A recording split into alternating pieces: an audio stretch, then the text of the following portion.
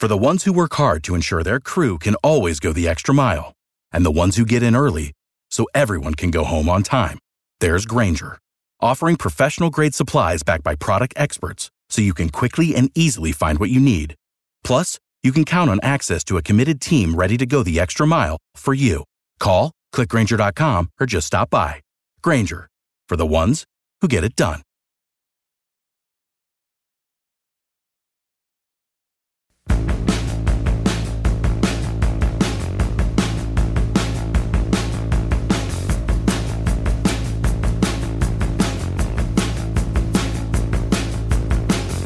Hey everyone, I am Matt Williamson. This episode is brought to you by Live Casino, and let's get into this episode as we usually always do during the season here on Thursdays.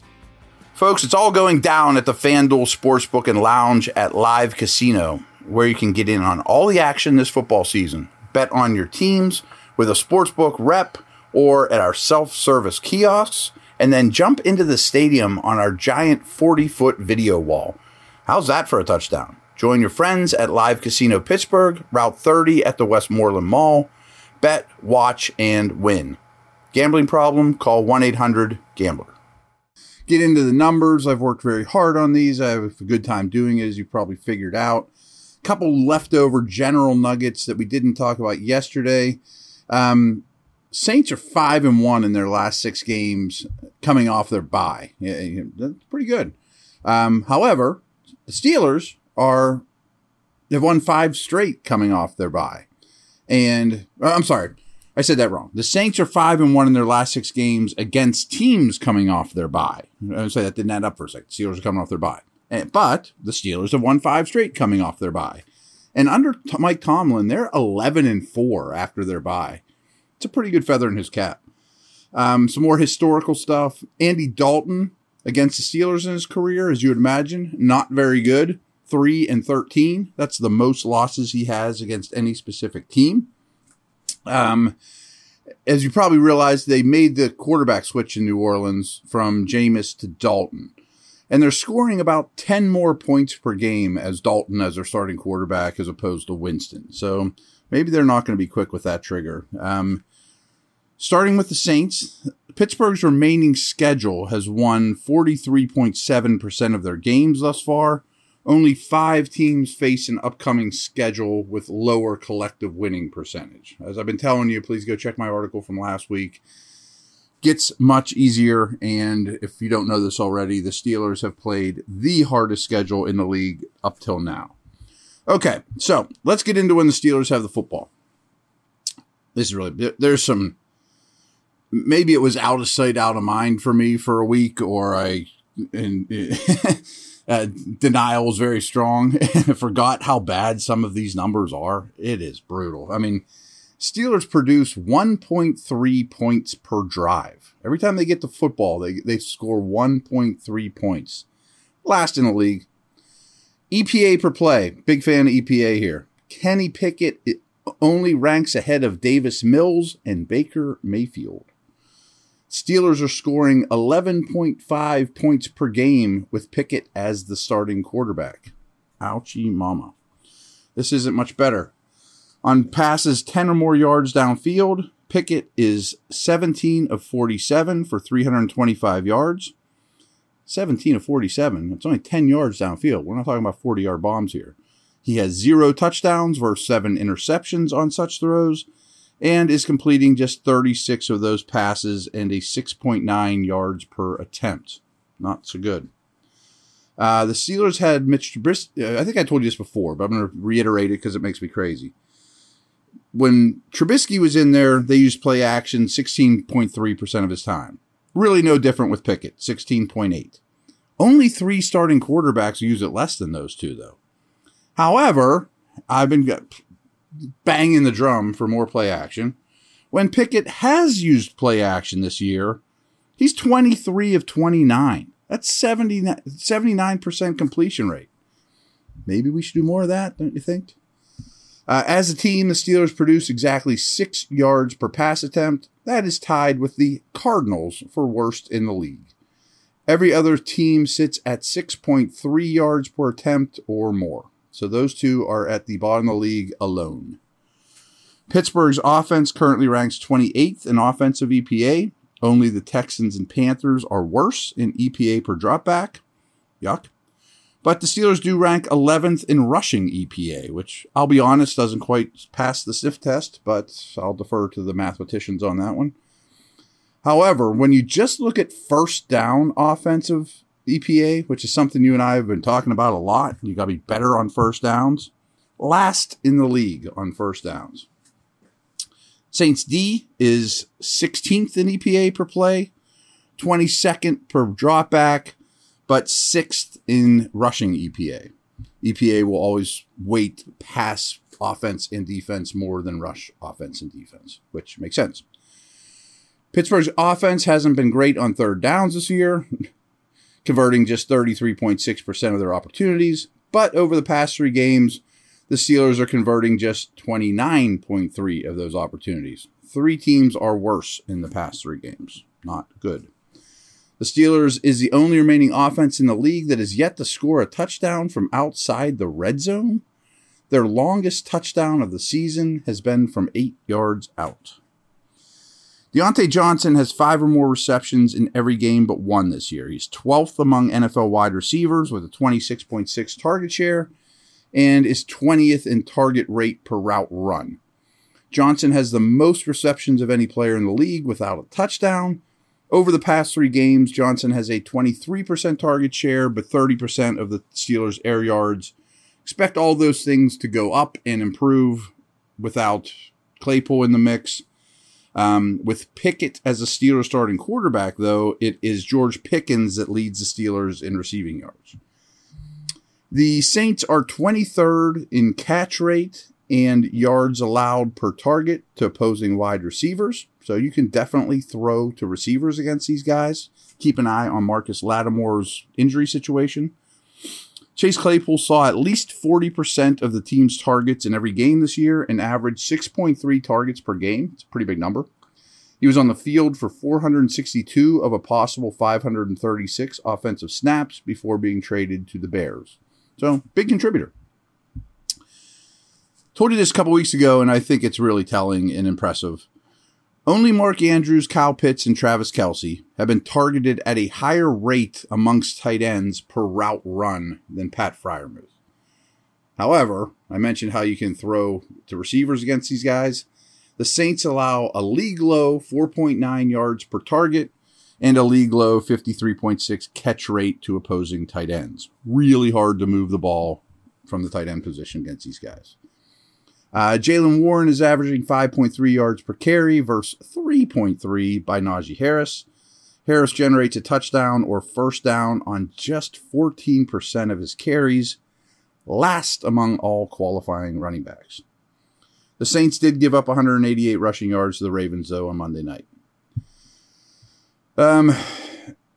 Pittsburgh is converting just 33.7% of their third downs. Not very good, but they are at 73% of their 11 fourth down opportunities. So that's been better. Got to kind of factor them together. Only 3 offenses begin their drives with worse starting field position than Pittsburgh, and only 2 defenses start their drives with worse starting field position than the Saints. Something's got to give. Saints bring 5 or more pass rushers on just 14% of opposing dropbacks. That's tied with the Bears for lowest percentage in the league. Their 22 sacks are right in the middle of the NFL, though. I mean, so they're getting average sack production, but bringing the fewest amount of rushers and blitz. Here's some snap count stuff for you on the Saints. Demario Davis and the Honey Badger have missed just 1 snap between the 2 of them. Davis has never left the field. Pete Warner is 3rd in participation, playing 487, and Cam Jordan has been on the field for 429. I don't know if Warner's going to play in this game. No one on the defense is over 381 of a possible 576 snaps. They've had 5 different corners play at least 203 plays, and 4 safeties that have played 162 plays or more. They've been very injured, especially on the secondary. Steelers' offensive line, they've missed a total of 5 snaps this whole year, all by Mason Cole when it aggravates something, go out for a play or 2. And Pittsburgh's offense is scoring a touchdown on 47.6% of their red zone trips. That's 28th amongst NFL offenses. All right, we'll do the same of when New Orleans has the ball in a minute. Be right back.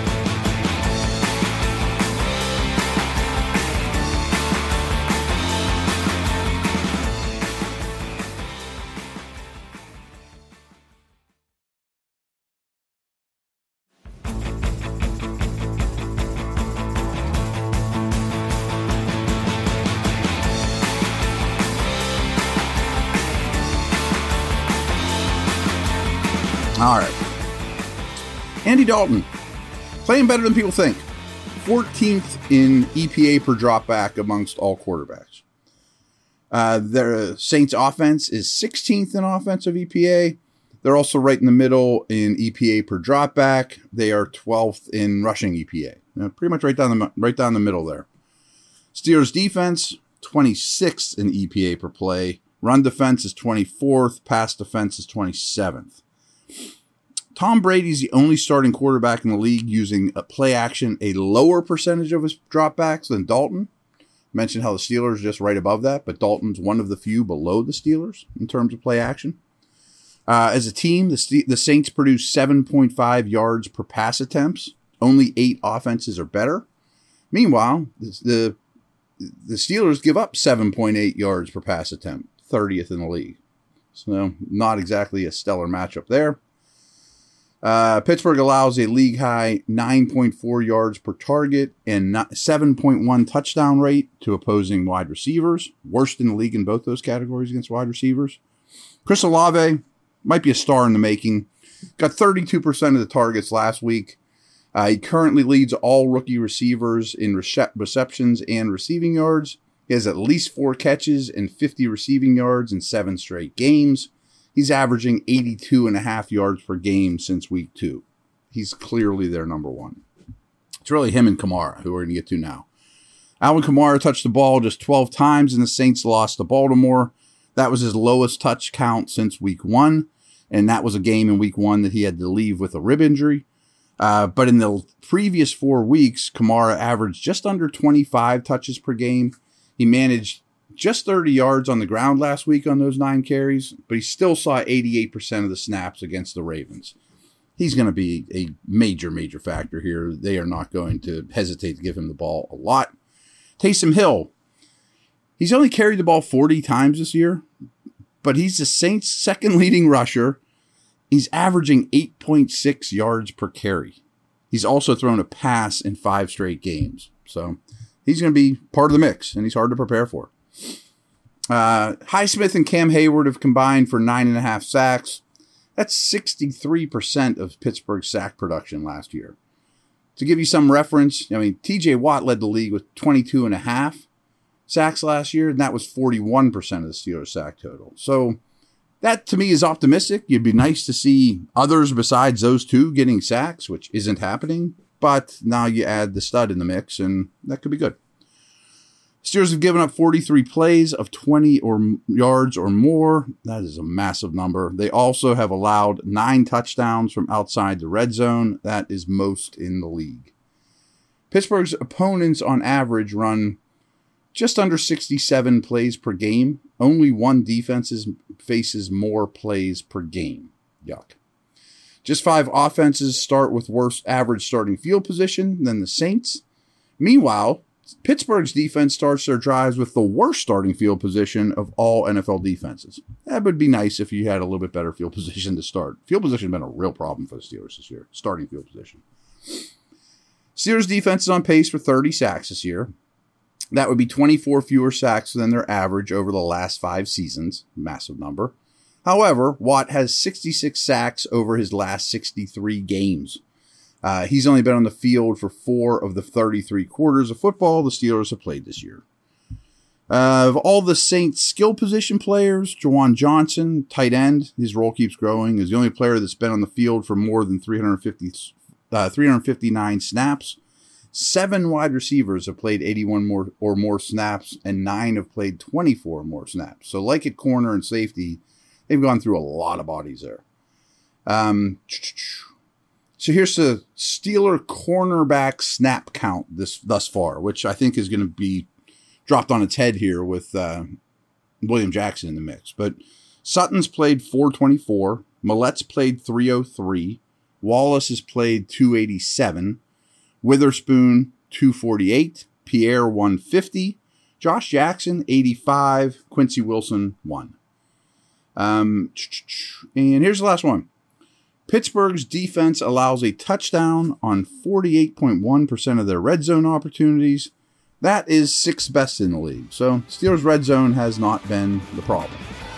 A lot of bad stuff there. We'll be back tomorrow. Put a bow on this preview. Whatever else pops up as well. Adios.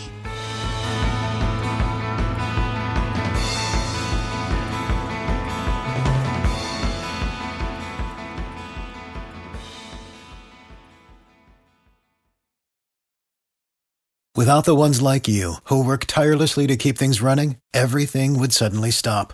Hospitals, factories, schools, and power plants, they all depend on you. No matter the weather, emergency, or time of day, you're the ones who get it done. At Grainger, we're here for you with professional-grade industrial supplies. Count on real-time product availability and fast delivery. Call, clickgrainger.com, or just stop by.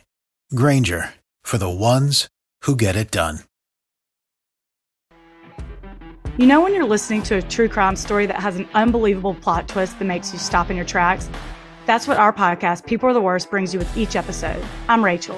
And I'm Rebecca. We're identical twins who love true crime cases that make you say, didn't see that coming, and we hate the people responsible for them.